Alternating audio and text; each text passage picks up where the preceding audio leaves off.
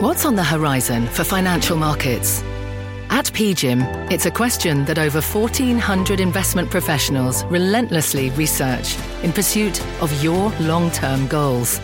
Specialised across asset classes, but united in collaboration, our teams provide global and local expertise. Our investments shape tomorrow, today. Pursue your tomorrow with PGIM, a leading global asset manager.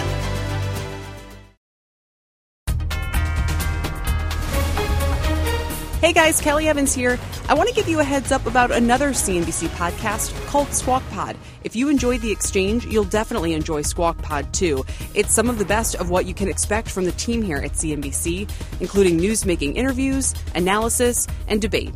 This week, my friend Becky Quick interviews the Oracle of Omaha himself, Warren Buffett, and it's all part of a must-hear special week of episodes on the podcast. I'm sharing with you today's episode now, but be sure to subscribe to Squawk Pod today.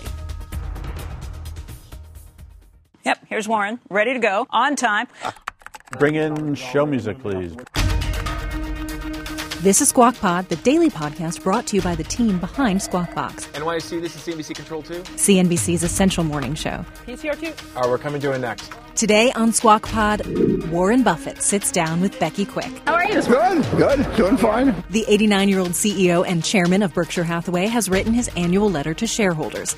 It's read by millions, but written for two. I've always had the image that I am talking to my sisters. I have two sisters, and I pretend they've been away for a year, and I'm reporting to them on their investment. So it's Dear Doris and Bertie. After 55 of those letters, Warren Buffett is still as hungry for stocks today as he ever was. First day I bought stocks was March 12th, 1942. There have been 7 Republicans after that and 7 Democrats. I bought stocks under every one of them. This is a special, super-sized podcast with the Oracle of Omaha on thoughtful investing. You get more trouble with a good idea than a bad idea, because the good idea works. American politics. You're not a card-carrying Democrat. That's true. You are a card-carrying capitalist. You Absolutely. actually have one of those in your wallet. Yeah. And only on Squawk Pod, Warren Buffett's own podcast feed. I didn't really think I was going to listen to all 38 minutes, but it was really good. I'm CNBC producer Katie Kramer. It's Monday, February 24th, 2020. Squawk Pod with Warren Buffett begins right now. Hi, this is Becky Quick, and today I'm live in Omaha, Nebraska with a very special edition of Squawk Pod. We've been speaking with Warren Buffett, the chairman and CEO of Berkshire Hathaway. This is what we call our Ask Warren show, and believe it or not, this is something we've done for now 13 years running. We meet with him on the Monday after he releases his shareholders letter, his annual shareholders letter, and we take questions from viewers. We've gotten thousands and thousands of questions from viewers over the years, and we've tried to ask them as many as we possibly can. Nothing's off limits for this conversation. We talk about everything from interest rates to the Berkshire Hathaway companies to the investments in companies like Apple. This time was a little unusual, though. We were starting looking at the market down 800 plus points in the morning before the market opened. So these are the things that we got to bounce off with him right off the top. We're a net buyer of stocks over time, and just like being a net buyer of food, I expect to buy food the rest of my life, and I hope that food goes down in price tomorrow. So when stocks are down, we're going to be buying on balance, and who wouldn't rather buy it, at a lower price than a higher price? People are really strange on that. I mean, because most people, most of your listeners are savers, and that means they'll be net buyers, and they should want the stock market to go down. They should want to buy at a lower price, but they have that feeling that they just feel better when stocks are going up. I want to talk about the letter. Obviously, one of the things that you touch on in the on the letter is when people should be buying stocks. The very first day I bought stocks was March 12th, 1942. And the stocks were down about 2% that day, as it turned out. Unfortunately, I bought in the morning, so when I came home in the evening and my dad told me the execution price, it was down 2%. But if you're buying a business, and that's what stocks are, businesses. In fact, people will be better off if they say, I bought a business today, not a stock today, because that gives you a different perspective on it. Then presumably you can buy a farm, if you buy an apartment house, if you buy a business, you're going to own it for 10 or 20 or 30 years. And the real question is has the 10-year or 20-year outlook for American businesses changed in the last 24 hours or 48 hours. And you'll notice many of the businesses we own, partially own. American Express, we've owned it for 20 years. Coca-Cola, we've owned it for 40 years. Those are businesses. And you don't buy or sell your business based on today's headlines. And if it gives you a chance to buy something that you like and you can buy it even cheaper, then you're good luck, basically. Does that mean Berkshire will be buying stocks today? Well, we certainly won't be selling. And yeah, we could easily be buying something, sure. In the letter this year, you highlighted a book that was written by Edgar Lawrence Smith back in 1924. And you said until he came along, nobody really realized the compound interest effect of buying stocks, not just buying businesses, but buying stocks themselves. Yeah. Edgar Lawrence Smith changed the world with that book, and the people have forgotten all about it now. Although in the 1920s it became more and more gospel as the boom went on. But Edgar Lawrence Smith set out to write a book on bonds versus stocks. And he said he went in with the idea that bonds would be a better investment in times of deflation and stocks would be a better investment in times of inflation. And the first line of his book was to say that he'd been wrong. But he had enough sense to look at his evidence. I think Darwin said if you found evidence that was contrary to what you already believed, write it down in 30 minutes or your mind will just block it out. I mean, people have a great resistance to new evidence. And he said if a stock yields 4% and a bond yields 4%, which was what he was talking about then, the stock was going to outperform the bonds because there were retained earnings that were building beyond that yield. And that had been true for a long, long time, but nobody paid any attention to it. We don't get rich on our dividends that we receive, although we're happy to receive them. We get rich on the fact that the retained earnings are used to build new earning power, repurchase shares, which increases your ownership in the company. And Berkshire has retained earnings ever since we started. That's the only reason Berkshire's worth a lot more as we retain earnings. That led Keynes to actually say that this was an important book. People paid attention to it, but you're right, it added to the frenzy that built up to 1929. Well, that is true because you can get, old boss Ben Graham told me very early on, you get more trouble with a good idea than a bad idea because the good idea works. I mean, it's a good idea to buy a home, for example, and then people go crazy. The good idea works, and it works, and it works. Stocks work out better than bonds most of the time. And after a while, people forget that there were some other limiting conditions. With Edgar Lawrence Smith's book, it was that when bonds yield the same as stocks, which was the case then, that stocks are going to outperform because they have this retained earnings. So stocks started going up in the 20s, and all of a sudden they were selling at 5 or 6 times the prices as when he bought the book.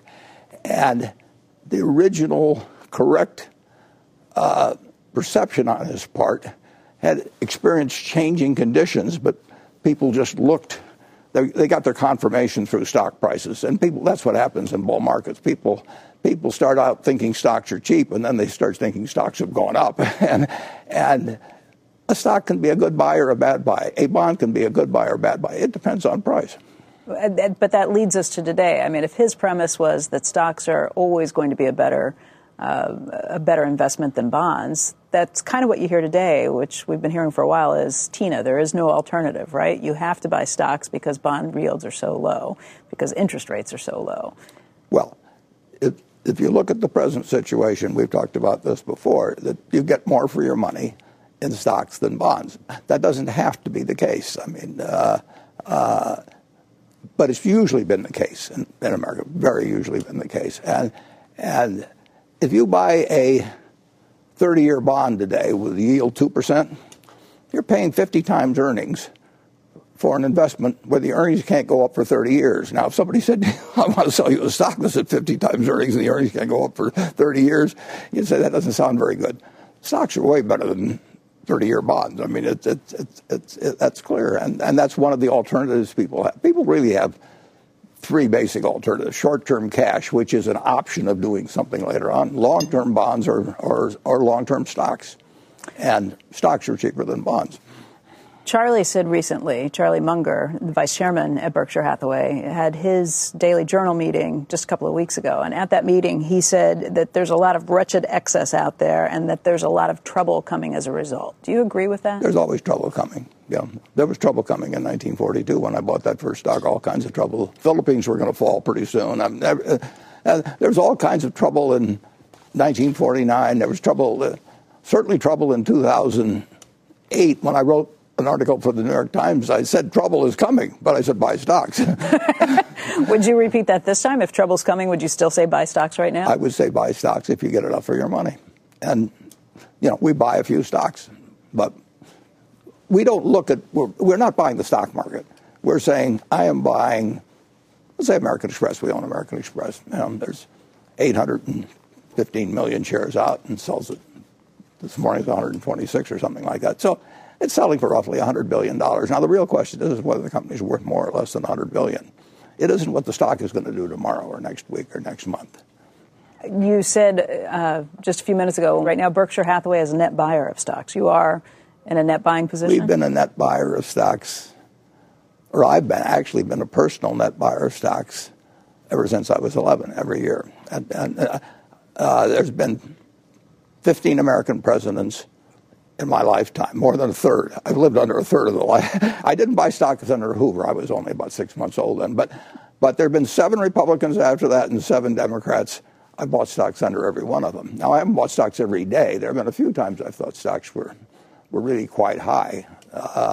And I've even written an article once or twice. But that's very seldom. But you wrapped up your partnership at one point, I wrapped up my partnership once. Because you thought it was too expensive. Yeah. Okay. But this is not a time like that? We own $240 billion worth of stocks. Now, we look at that as $240 billion worth of businesses that we own parts of. But I love owning those businesses. You've also got more than $125 billion in cash sitting around. Yeah, well, we'd like to buy more businesses. There are a lot of people who look at the market and they say, look, I want to buy, but I don't want to buy when the market's sitting at new highs, when it's been hitting new records every day. Maybe there's more of a decline to come because the effect of the coronavirus is going to be an impact on the global economy. IMF said that over the weekend. You are going to see weakness as not only China, but other countries try and address this. You're right. It may not change things over the 5 or 10 year span of things. But if I think that I can buy something for potentially 10% cheaper, maybe more than that if I wait a week or a month, maybe that's what I'm sitting around. Well, if you think that, then you're going to get fabulously rich if you're right. All you have to do is just keep buying at 10-day intervals and keep taking your 10-day prediction. If I knew what the market was going to do, obviously, but you don't. I don't think anybody knows what the market's going to do. I think you do know whether you're making an intelligent purchase at a given price. Everybody, when they buy a stock, if you're going to buy, say, General Motors that has 1,400,000,000 shares out, you should be able to take a yellow pad like you have there, and on one page say, let's say it's selling for 30. It isn't selling that low, but that'd be $42 billion. You should say, I am buying the General Motors company for $42 billion because, and you should get it on a piece of paper. And then if you want to have a separate piece of paper, it says, I think I know what the stock market's going to do, so I know whether it'll be higher or lower in it. But you don't have that. But if I worry that the economy is going to slow down, not just for the quarter, but for the year, that would impact how many cars I think they might be able to sell or even produce. I'll guarantee you cars are going to slow down someday. In 1932, General Motors had 19,000 dealers. That's more than all the auto dealers in the United States today. There are only 125 million people then, but they had 19,000 dealers. They produced or sold, and there was 1 month, I think, when they sold less than a tenth of a car, right at a tenth of a car per dealer. That was a terrific time to buy General Motors. and forget about the market. If you can predict the market, you don't need to read balance sheets. You don't need to read anything. You certainly can't predict the market by reading the daily newspaper. That is for sure. And you certainly can't predict the market by listening to me.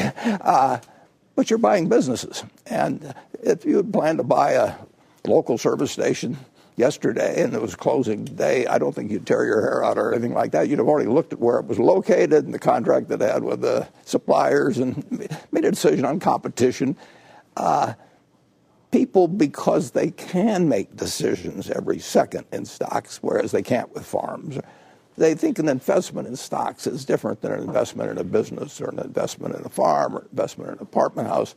But it isn't. If you get your money's worth in terms of future earning power over the next 10 or 20 or 30 years, you're going to have made a good investment. And you can't pick them from day to day. If you can do that, you can, well, I haven't met anybody yet that knows how to do it. People have a lot of questions about the economy. They're wondering what's happening right now, particularly with the coronavirus out there. You have a lot of economic data at your fingertips because not only are the many businesses that Berkshire owns, but the businesses you own pieces in. What are you seeing right now around the globe? Well, it affects various businesses. I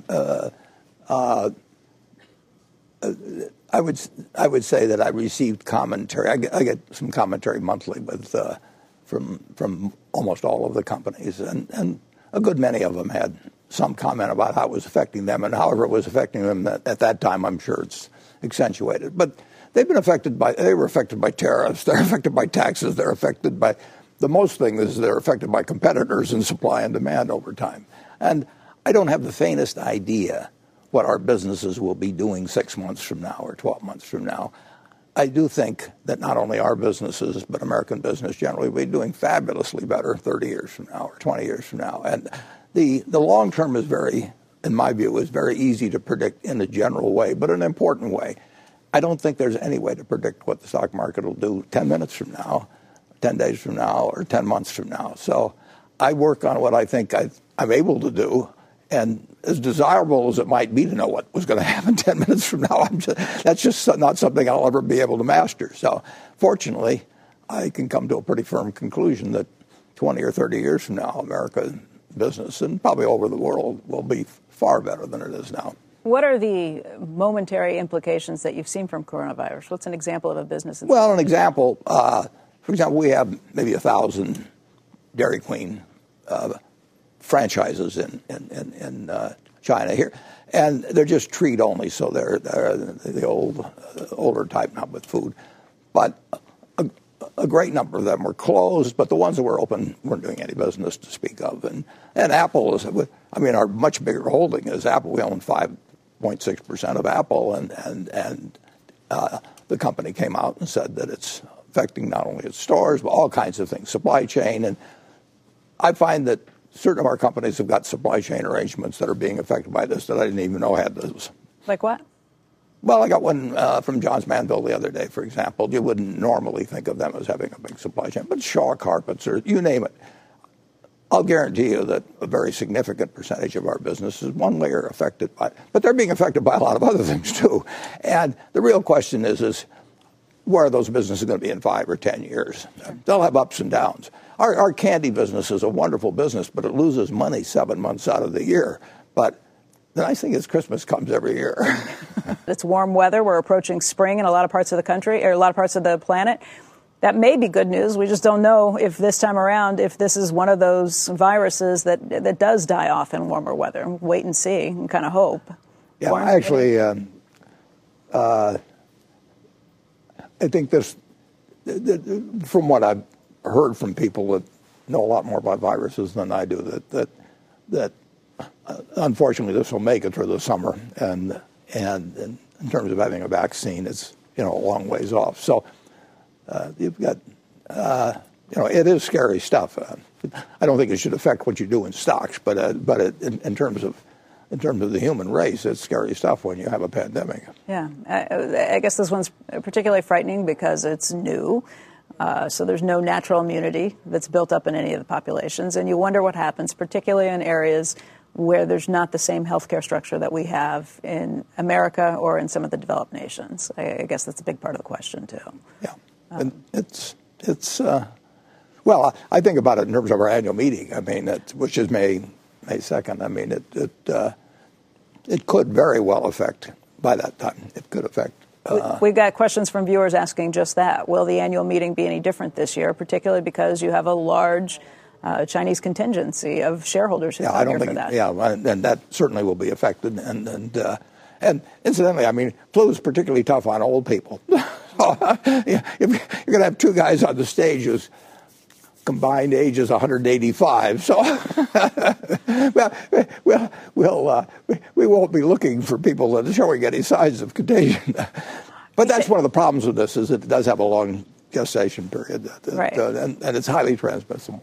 And again, you did talk about it earlier. It's something that you see in the results of the businesses, even some of your own fully owned businesses that you didn't anticipate. Well, and we own airlines, for example. No, it affects businesses. Now, actually, my dad used to tell me stories. He was 14 in 1918, and he told me what went on in Omaha, during the big Spanish flu epidemic. I mean, it was something in those days, and pandemics will occur in the future. Now, what they hope to get is a universal flu vaccine, but that's a long way off. It isn't impossible. I mean, I asked my own science advisor is Bill Gates, so I talked to him. I call him.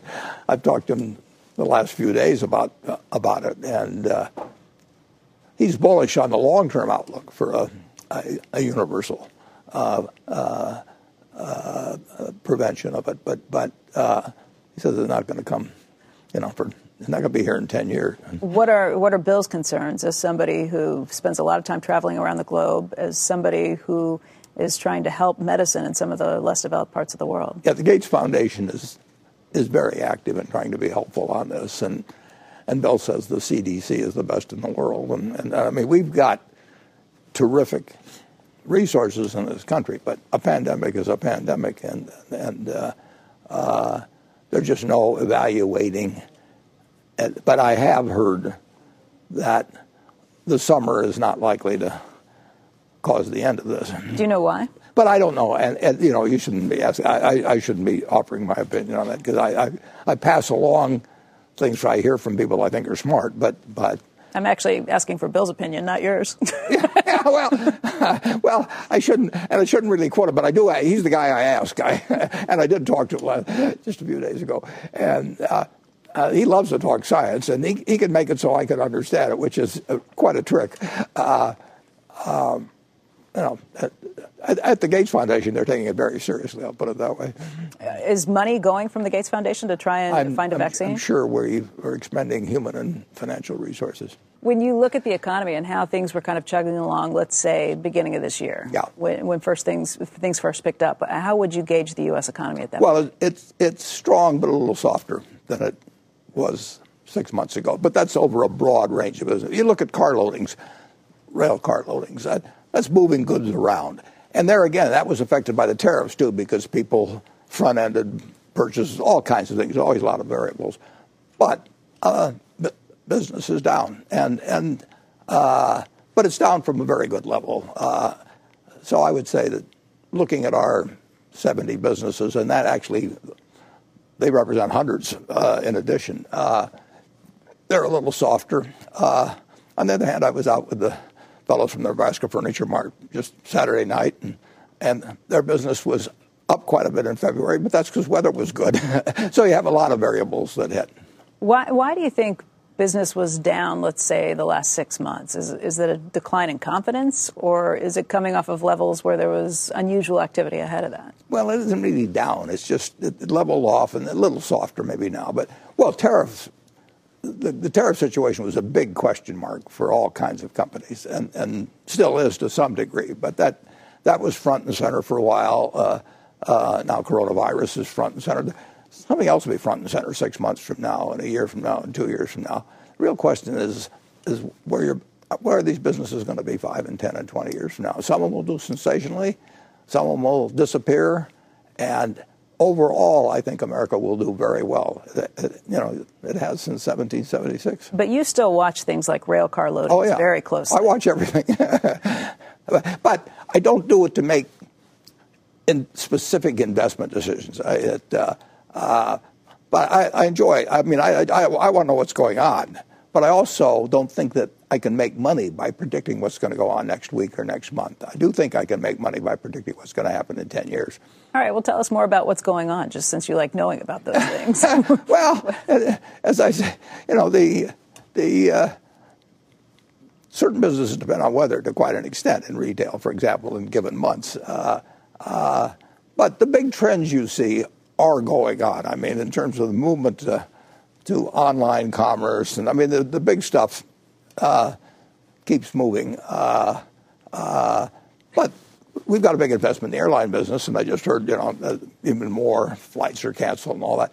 But flights are canceled for weather. It so happens in this case they're going to be canceled for longer because of coronavirus. But if you own airlines for 10 or 20 years, you're going to have some ups and downs in current business, and some of them will be weather-related, and they can be all kinds of things. The real question is, how many passengers are they going to be carrying 10 years from now and 15 years from now, and what will margins be, and what will the competitive position be?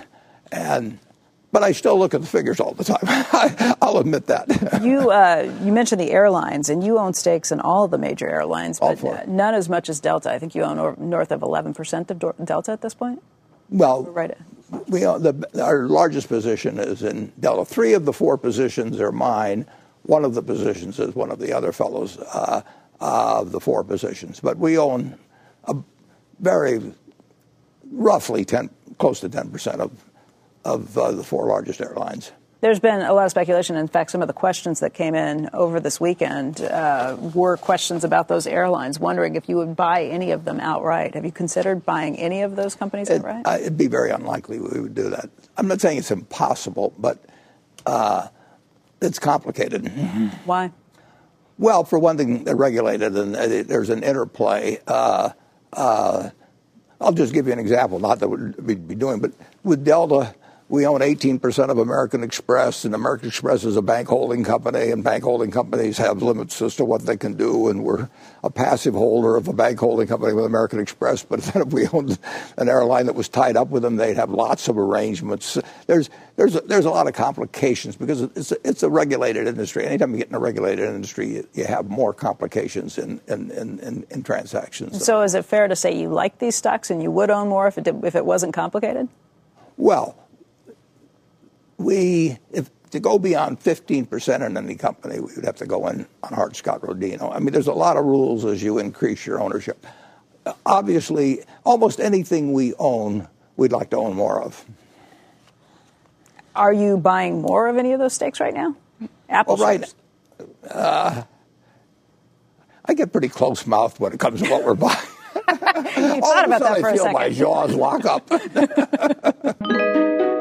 Everything you just heard was on Squawk Box this morning. But this is Squawk Pod, which means special content just for you, our podcast listeners. And as it turns out, Warren Buffett may be among you. It is popular. We keep getting more downloads every day. Terrific. Okay. So, Warren, first of all, let me ask you, do you ever listen to podcasts? I've listened to maybe 4 or 5. It's kind of a slow method of communication, so it's not really efficient in my case, usually. But my friend Carol Loomis has been on a podcast with David Novak, I believe, and Tom Murphy the same way. And so if Charlie Munger did a podcast, I'd probably run it 5 times. Yeah, but I'm not a regular listener. But you know how, and you've done it. I've done it, and I did it just the other day because I looked on Google and I saw that one of our managers, a remarkable guy, had done a podcast. And so I went to Iowa Public TV, and this guy's name is Adam Wright, and I listened to a 38-minute podcast, and I didn't really think I was going to listen to all 38 minutes, but it was really good. Cheese will be next. Coming up on Squawk Pod, Warren Buffett defends the size of $500 billion plus Berkshire Hathaway. Wall Street would love to come along and sell anything that we've got. And his legacy investors. A Class A share of Berkshire is worth more than $300,000. I love the shareholders we have. We'll be right back. The market doesn't joke around, so why would you? Get serious. Choose Tasty Trade. Tasty Trade gives you the tools you need to make smarter moves. Dig into data with advanced charting, track profit accurately with order chain trackers, see risk clearly with curve analysis, and trade with low-capped commissions, stocks, options, futures, and more. All on one platform. No wonder serious traders choose Tasty Trade. Join the club, genius. Tasty Trading is a registered broker-dealer and member of FINRA and SIPC.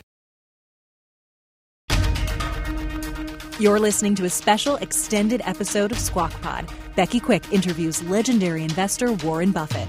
And here's a podcast exclusive clip about Buffett's unorthodox betting strategy.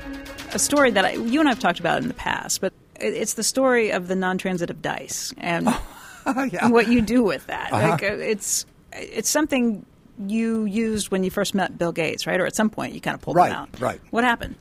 Well, I read about them in the scientific journal, these non-transitive dice, where I bet you, I give you a choice of 4 dice, and you can pick one, and then we'll roll against one I pick, and the higher number wins. And whatever you pick, I can beat you, which sounds crazy because if I'm taller than you and some basketball player's taller than I am, he's taller than you. That's a transitive series. But these dice are non-transitive, and so you can go to bars and you can go to restaurants and you can roll for who pays for the check, and you can go through life and never pick up a check if you have these non-transitive dice, which I have. And only 3 times, people figured it out and said, "You pick first," to me. And one was a drunk I met someplace, and the other 2 were Sal Kripke from Omaha, became one of the most famous guys in a certain field of language, and Bill Gates. And those guys both said, "You go first." And at that point, I just went on to somebody else. Let's talk a little bit about a Barron's cover story that was just out last week. The good news on the cover story is they think the Berkshire is worth more than it's selling for right now. The bad news is they said they think that's in part because it's got a big conglomerate discount, and they think if you weren't running it, that it might get broken up. What's your response to that line of logic? Well, conglomerates have had a bad name, and for good reason, over the years. I mean, I closed my partnership up at the end of the 1960s, and there was a very abusive run in conglomerates where they played with numbers and they had dirty pooling, as they called it, of accounting. They wanted to have their stocks up and put out stories to do it so they could issue more stock. They were kind of chain letter arrangements. There've been a lot of bad conglomerates, and probably disproportionately so compared to sort of honest to God single industry businesses over time. We don't think we're that kind of a conglomerate. We've certainly never wanted to issue shares. We've never touted shares. And it's done for business reasons in our case. The interesting thing is, of course, is the American public has been going wild in their enthusiasm for conglomerates in the last few years, if you think about it. I mean, it's been an incredibly popular area. But they call them index funds. Oh. You buy 500 businesses. Trying to figure out what you were talking about. Yeah, well, 500 businesses all put together. I mean, that's the ultimate conglomerate, isn't it? I mean, I've recommended index funds to lots of people, and when they do it, they're buying into 500 businesses. And they're going to have 500 businesses a year from now and 5 years from now, and they think that group of businesses that will do very well, and I think our group of businesses will do okay. The difference with an S&P 500 index is it's 500 different companies run by 500 different management teams who are all focused on their business, maybe not having a centralized operation that is loosely running all of those businesses. Well, our businesses are run by separate people. I mean, we just finished Valentine's Day, and I did not select what pieces went in the boxes, and it's probably been 10 years at least since I've been to a See's Candy factory. Now, I get the figures every month, but I don't know how to make chocolate, anything of the sort. I don't pick out the new locations. We have managers for our businesses that are very much like the managers we have for the businesses that we own pieces of, like American Express or Coca-Cola. And there's a couple things we can do. We can determine the dividend policy of our subsidiaries. Mm-hmm. We can control their capital allocation to some extent, but on most capital allocation, whether to buy new equipment or anything like that, they make the decision. The BNSF Railroad is going to spend $3.5 billion on.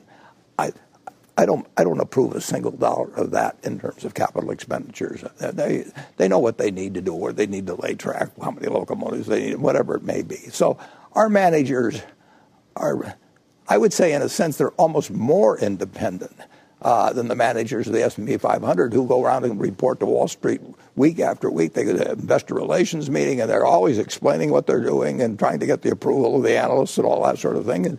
And we just tell our managers to do what makes sense. Okay, outside of the idea of them not having to report to individual shareholders or the investment community, what's the advantage of having you there? The capital allocation part of it? Well, we can move capital within if you move capital from one stock to another, and you got a gain, particularly, I mean, you pay a tax, and may pay a dividend tax, or if you sell, but there's a lot of taxes incurred in moving from one business to another, either at the corporate level, in some cases, but certainly at the individual level. And we can move capital. Well, just take See's Candy again. We bought that in 1972. We've moved several $1 billion from the candy business to other types of businesses. And we'd love it if we could use it all in the candy business, but it just isn't that sort of business.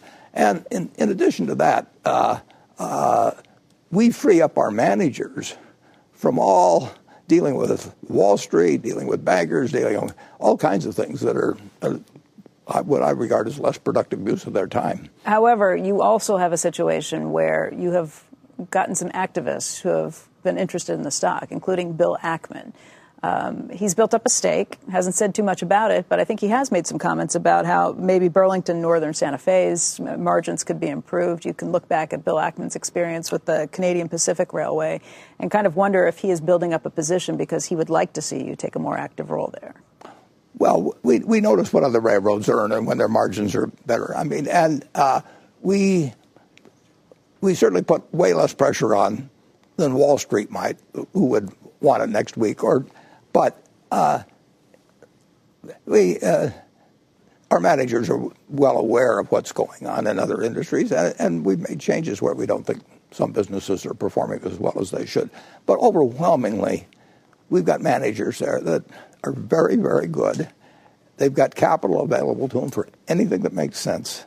And we decide how much they distribute, where the capital moves, and sometimes it moves from one industry to another. And in certain industries, a consolidated tax position really is very helpful to us. There's a viewer question that came in from Ben Compston. And he asks, it was recently pointed out by Bill Ackman that some subsidiaries like Geico, BNSF, lag their peers in some areas. Would you agree with that? And how can your successor push improvement in subsidiaries while maintaining a decentralized management structure? Well, at Geico, we bought control in 1995. We had about 2.5% of the market for auto insurance, and we're at about 13.7% of the market. So we've gone from $2.5 billion of premium volume or thereabouts to $35 billion of premium volume. We're number 2 now to State Farm. We were number 6 or 7 at that time. So I would say that not due to Berkshire at all, but due to Tony Nicely during almost all those years. Geico's been the envy of every other company in the auto insurance business, except for Progressive, but they've done a good job too. But Geico is worth tens and tens and tens of billions more than when we bought it, in addition to all the earnings we've given, just the goodwill value side. That's been extraordinarily well run. And with Burlington, I think we paid a dividend of $5 billion last year, and we paid $35 billion for it. So it's gained in market share in its business. Its operating margins have improved, but they haven't improved as much as some other railroads. Let's talk a little bit about Berkshire Hathaway. There has been this question raised, not only by Barron's in the cover story there, but by other places too, about whether Berkshire Hathaway would be worth more if it were split up. It's a good question, and I will tell you that if you were to say, and let's say the stock market didn't change for 2 years and interest rates didn't change, so you had a 2-year period, and you said, we'll sell off all the businesses. Mm-hmm. I don't think, you have the expenses of selling them. Now, if you sold them all to people who leveraged them up to their maximum, you might get a little more than the stock is selling for. It would be very tax inefficient, very tax inefficient. Interestingly enough, up till 1986, it wouldn't have been. There was a general utilities doctrine that governed corporate breakups. And so you could dispose of businesses or securities, if you did it right, you could dispose of securities or businesses that had appreciated without a tax at the corporate level. That was done regularly in various ways up till 1986.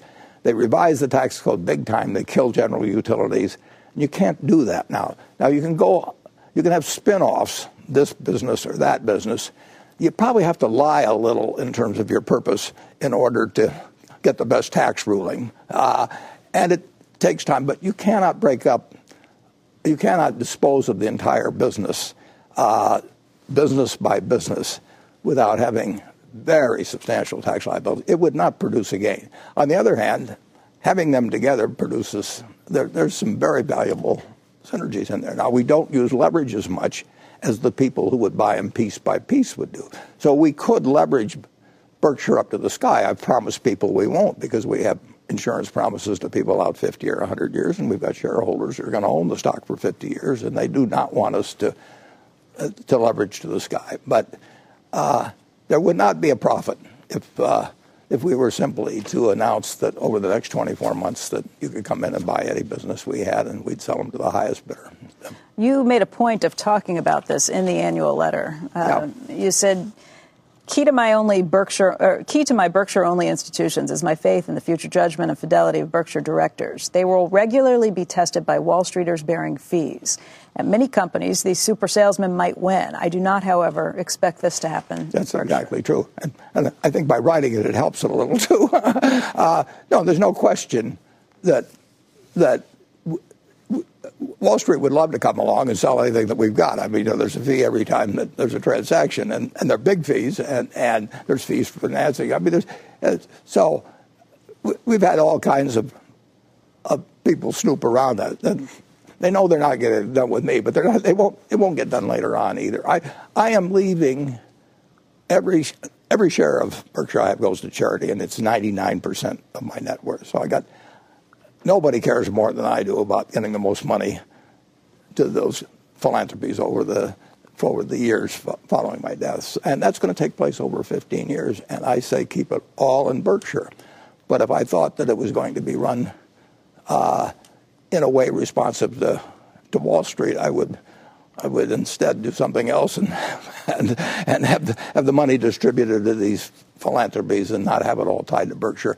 But Berkshire has a very unusual shareholder base. I mean, we have individuals that own Berkshire, and a lot of them have owned it 50 years just like it. It's people buy it to own for lifetime, and we're going to run it in a way that they won't be disappointed in.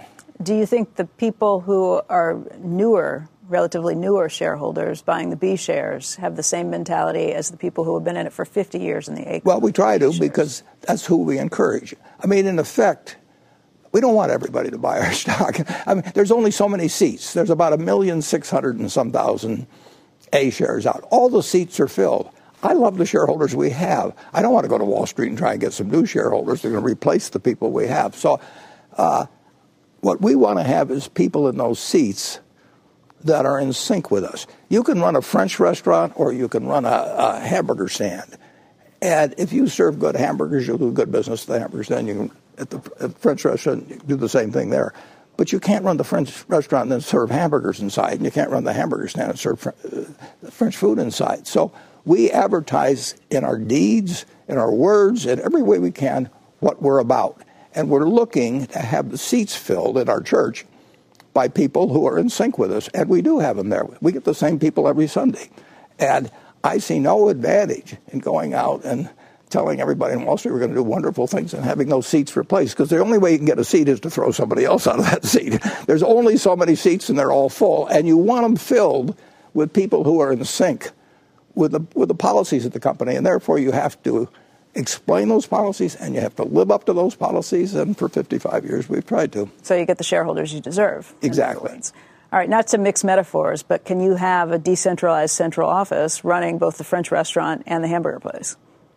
Well, we're not trying to have the railroad management run the utility. Or decentralized, that's what I mean. A decentralized headquarters that's in charge, a conglomerate in charge of all those different businesses. Well, we could run... Well, we have decentralized management as it is. We could have somebody in charge of all the little companies, another one for the big. I mean, we could divisionalize it in all kinds of ways. I think we'd have more overhead. I think we'd have a different sort of manager. Our managers like running their own businesses, and they never have to finance their businesses. I mean, they never have to go to Wall Street. They probably save 25% of their time, and I want them to feel they own their businesses, and that's all they're responsible for. If we mess up some other way, they get paid based on how they do, and there again, we attract managers who like to operate on that basis. We don't attract managers, particularly who think they're going to keep moving step by step through various divisions and eventually run the whole place. All right, let's jump to Berkshire's overall record versus the S&P. Berkshire has now underperformed the S&P 500 on 1-year, 3-year, 5-year, and 10-year marks. Yep. Is that because it's too big, and will it ever be able to outperform the S&P? Well, certainly being too big is part of it. But I would say this. During that same time, I mean, last year, we achieved, now I don't like it, GAAP earnings very well, but we achieved the highest GAAP earnings of any company in the world has ever achieved that's investor-owned. And we have the highest net worth of any company in the world, investor-owned, any company in the world. So I would say, related to safety of principal over time, I feel good about it. And I feel good about the fact that 99% of my money's in it, and that it will be the source of all the philanthropic contributions that are made for 15 or dozen years after I die. So, but I do not think it will be in the top 10% of stocks performing over the next 10 years. I don't think it'll be in the top 15% of stocks performing in the next 10 or 15 years. I also don't think it'll be in the bottom 10% or 20% or 30%. So, but our ability to have a huge edge over the market generally with a $550 billion market value, it'll be minor, but it'll be done in a very, very safe manner. Is an investment in the S&P 500 a better investment than Berkshire? It could be. On balance, I think we'll do a little better, but it'll be minor. It depends on the kind of market we're in. If we're in a down market, we're going to beat it. I mean, that's simple. And sometimes we will be. The last 10 years we haven't been. But over 55 years it's worked, and it will continue working, but it will not work at all like it did when we were working with $100 million or $1 billion. There's no question about that. But we've got good businesses, and we won't be in the bottom quartile, I promise you that, over any long period of time. There are people, like there were back in 1999, who have said, maybe you've lost your edge. It was a similar thing in 1999 where you saw the technology stocks that were the big high flyers that people were pouring their money into, the dot-com companies and a lot of others associated with that. If you look at the markets again, it's the technology companies that have the big runs. This time you're participating in Apple, which is one of those front runners. But is this a cyclical thing to you? You think there'll be another market downturn and then there'll be a downturn sometime. And then Berkshire outperforms at that point? Or? Oh, we'll outperform in a down market, but that may not be particularly satisfactory to people. But no, we will, because we have these businesses that are making money. And I mean, we're geared somewhat away from a full market participation in either direction. But that's fine. We own, if you think about it, we're 80-some% in equities. We may show 230 or 40 billion in equities, and that looks like we're against our market cap. We're 40%, but we own 100% of these other businesses. Those are equities too. I mean, we own a railroad, and we own insurance companies, and those are equities. So we're about 80% roughly in equities, and about 20% in cash. And I'd rather have that 20% in other good businesses, but that is to some extent a curse of size, and it's to some extent the fact that it's very hard. If interest rates stay at this level, we'll wish for the next 10 or 20 years, we'll wish we'd been 125% in equities. I mean, equities are so much cheaper than bonds, long bonds, that something will change in a major way. I just don't know what. And I want to be prepared for anything, obviously. So that's why you keep so much cash around. You want to be able to be prepared for a downturn. You want to be prepared for a crisis. We want to be prepared for anything, Becky. We want to be prepared for pandemics. We want to be prepared for anything comes along. That is the chief job I have. I have people's money that gave it to me 50 or 60 years ago, and some of them still have 100% of their money or essentially in it. And the one thing, and I've got the responsibility for 5 foundations that presently are going to get $80 billion, and I think we'll get a lot more over time probably. We don't want to permanently lose money, and you don't want to get that so that you go into a shell and don't do anything. But we have obligations to people on workers' compensation claims and auto accidents they've had that go out 50 years. And, we have to run the place so that every check clears under any circumstances. And that's why, incidentally, we own Treasury bills. We don't own commercial paper. We don't rely on bank lines or anything.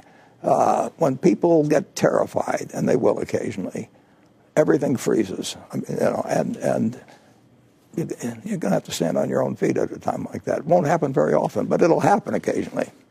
I know you've developed a thick skin over the years, but does it tick you off when people start questioning whether you've lost it, whether you can still... Well, I'm sure I've lost some of it. I can tell you all kinds of things I've lost. No, that happens. But we haven't lost Geico or the railroads.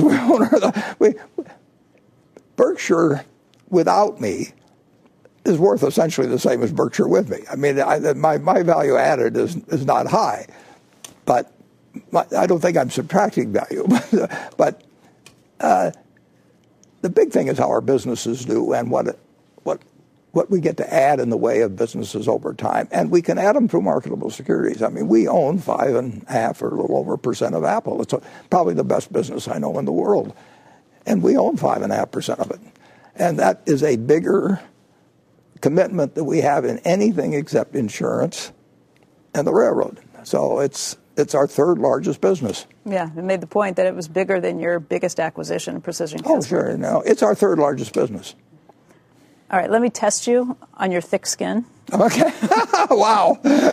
Here was the kicker of that Barron's cover story. He said, there's reasons to think that the company will be a market beater when he's gone. In the meantime, happy 90th. Yeah, well, I hope it is a market beater when I'm gone.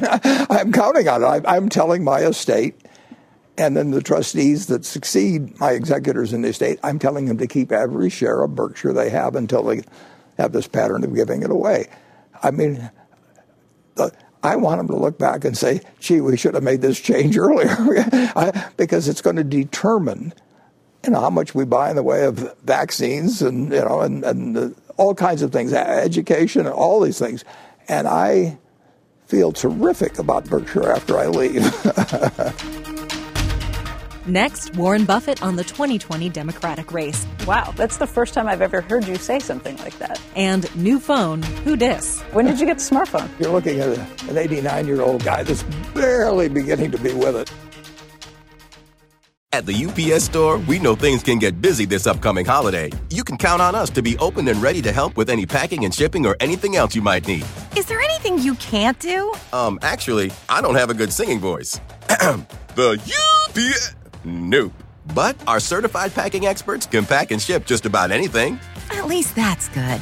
The UPS Store. Be unstoppable. Most locations are independently owned. Product, services, pricing, and hours of operation may vary. See Center for details. Come in today to get your holiday goodies there on time. This podcast is supported by FedEx. Dear small and medium businesses, no one wants happy customers more than you do. So you need a business partner just like you. Like FedEx, who understands your passion for serving your customers because they have the same commitment towards you. That's why FedEx offers you picture proof of delivery, packageless and paperless returns, as well as weekend home delivery to 98% of the U.S. on Saturday and 50% on Sunday. See the FedEx service guide for delivery information. What's more, FedEx Ground is faster to more locations than UPS Ground. Trust FedEx for timely deliveries. See what FedEx can do for your business. Absolutely, positively FedEx.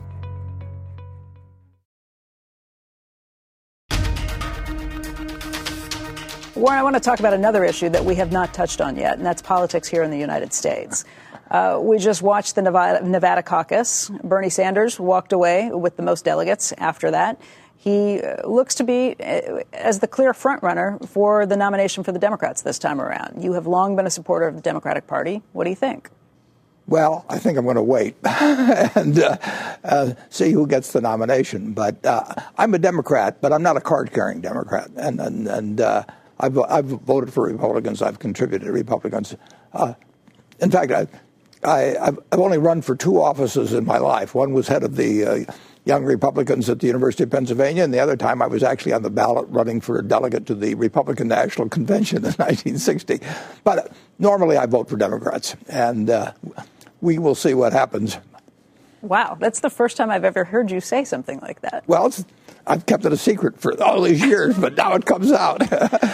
You just said that you're not a card-carrying Democrat. That's true. You are a card-carrying capitalist. You Absolutely. actually have one of those in your wallet. Yeah. I've seen it. I don't know whether I'm a card-carrying capitalist, right? I don't think that's inconsistent with what I've said on politics. Yeah, here it is. I think we will have some of those available at the annual meeting, too, for our shareholders. This is a good time to remind podcast listeners that 1 year ago at the 2019 Ask Warren on Squawk Box, Buffett indicated he might support Mike Bloomberg for president. That was long before the former New York City mayor and fellow billionaire entered the race.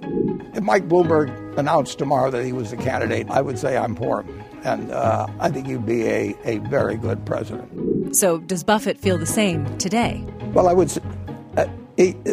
would certainly vote for him. I don't think another billionaire supporting him would be the best thing to announce. But sure, I would have no trouble voting for Mike Bloomberg. I would say this in terms of Sanders. I actually agree with him in terms of certain things he would like to accomplish. I don't agree with him in many ways, but in terms of the fact that we ought to do better by the people that get left behind by our capitalist system. I don't think we should kill the capitalist system in the process. I think we should make sure that the golden goose keeps laying more eggs, and it's worked wonderfully since 1776. But it doesn't work as well for people whose talents aren't really geared to a market economy. And I don't think anybody should be left behind by an economy that has over $60,000 of GDP per capita. And so I'm a big fan of increasing the earned income tax credit. And I think there should be some changes made, but if given a choice, I would certainly vote for Mike Bloomberg as opposed to Sanders. There is a plan. Let's talk about some of Sanders' plans. You said you agree with some of what his intentions are, but let's talk about some of those actual plans. One of those plans would be to give 20% of companies' stock to employees and put workers on the board. What do you think about that? That would be for any company, public company, that has more than $100 million in annual revenue or a $100 million balance sheet. Well, I don't want to get involved in evaluating his whole plan, but I think that would be a particularly bad idea. Because? Well, I don't think that... I don't think putting 20% of the capitalists on a labor union is a good idea either. And I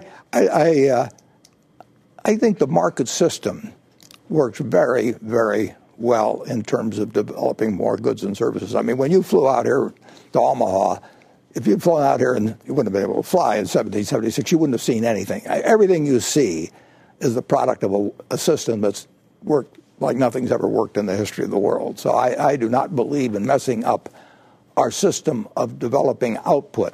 I do believe that anybody who's willing to work 40 hours a week and has a couple kids should not have to have a second job. And I believe in having a higher income per people, not necessarily a higher minimum wage, but I do not think it's at all unreasonable that the income tax credit produces at least $15 an hour, maybe higher in certain areas. So I'm very much in sympathy with the fact that Senator Sanders believes that a lot of people are getting left behind and through no fault of their own. And there's all kinds of aspects of capitalism that can need, in some ways, to be regulated. But I don't believe in giving up the capitalistic system. Let's talk about shares of Apple. With it being such a huge holding of yours, you've got more than 5.3% of the company right now? Yeah, I think it's 5.6. 5.6%. And it goes up every day. Let's talk about what we've seen with the slowdown with the coronavirus, because Apple is one of the companies that has said it's going to have an impact, not only with the stores that they've closed there, with the behavior of Chinese customers, but also what happens with the supply chain. Supply chain, sure. How do you read through any of that? What are you hearing? Do you know more than we do on that front? No, I don't know one thing more. I may see Tim Cook at the annual meeting. I see him in Sun Valley once a year. No, I don't think I've placed a phone call to Tim Cook in 2 or 3 years. All kinds of things are going to happen to Apple over the next 10 years. The real question is, what is the degree of pervasiveness and strength of that product 5 or 10 years from now? And I don't think of Apple as a stock. I think it's our third largest business. It's also a high-flying technology company. It's one that's been at the forefront, but you've said in the past you didn't buy it because it's a technology company. I think it's a consumer product. In fact, I think I said this on the program a couple of years ago. I mean, it is, obviously it's a consumer product company that uses technology, but we've got a lot of products that use technology at Berkshire. But it's an incredible company. and I should have appreciated it earlier. There's a question that came in from, I guess the handle is GPG. This is a question that came in on Twitter, and the writer asks, you've said that you can do fair value estimates of companies you follow at any time in your head. So please do one now for Apple. What went wrong with your estimate for IBM, and how is that miscalculation different than for Apple? IBM's an entirely different business than Apple. I mean, Apple doesn't resemble IBM anymore. It resembles See's Candy in a way more. I mean, it is a incredibly useful product to people that grows more useful as the number of people are involved. I mean, it's really interesting. We call them smartphones. If you go back and look at the old telephone, that was an incredible useful product. It changed my mother's life and my dad's life. It changed lives in every way, and they took a long time to become pervasive, and it was very expensive initially, but it changed the world. And the smartphone is part of hundreds and hundreds of millions of people's lives in all aspects of their lives. It's used as all kinds of utility. It's a consumer product. Are you a consumer of its products at this point? You've had a flip phone for forever. I'm glad you brought that up. I am now using, not very often, but I'm using the latest model, and I'll give you a little preview of our movie for the annual meeting. We haven't done it yet, but it will probably show me crushing with my foot my old flip phone while cozying up to the new smartphone. When did you get the smartphone? I've been given several of them, but including by Tim Cook. One finally stuck? Yeah, absolutely. No, my flip phone is permanently gone. The number's been changed to my new phone. Wow, yeah, that's impressive. I mean, you're looking at an 89-year-old guy that's barely beginning to be with it. Warren, I want to thank you for your time today. We really appreciate it, your generosity with your time, and we hope to see you again soon. Come every year. Thank you. That's Squawk Pod for today. Thanks for listening. On our rundown tomorrow, we continue to ask Warren, the Berkshire Hathaway chairman and CEO, on succession plans, his longtime partnership with 96-year-old Vice Chair Charlie Munger. If Charlie Munger did a podcast, I'd probably run it 5 times, yeah. And with the markets, Buffett says it's all about timing. You should always adapt your consumption to your income. You shouldn't try and adjust your income to your consumption. That's a basic principle for individuals, businesses, and everything else. Squawk Box is hosted by Joe Kernan, Becky Quick, and Andrew Ross Sorkin. Every morning at 6 a.m. Eastern on CNBC. Our podcast is a hybrid. The best stories, debate, and analysis from our 3-hour TV show right into your ears. You can subscribe to Squawk Pod for free on Apple Podcasts, Spotify, Stitcher, wherever you listen. Thoughts, comments, want to say hi? Tweet us at Squawk CNBC. We'll meet you back here tomorrow. We are clear. Thanks, guys. I don't even know what time it is. Wow. I have no idea. This podcast is supported by FedEx. Dear small and medium businesses, no one wants happy customers more than you do. So you need a business partner just like you. Like FedEx, who understands your passion for serving your customers because they have the same commitment towards you. That's why FedEx offers you picture proof of delivery, packageless and paperless returns, as well as weekend home delivery to 98% of the U.S. on Saturday and 50% on Sunday. See the FedEx service guide for delivery information. What's more, FedEx Ground is faster to more locations than UPS Ground. Trust FedEx for timely deliveries. See what FedEx can do for your business. Absolutely, positively FedEx.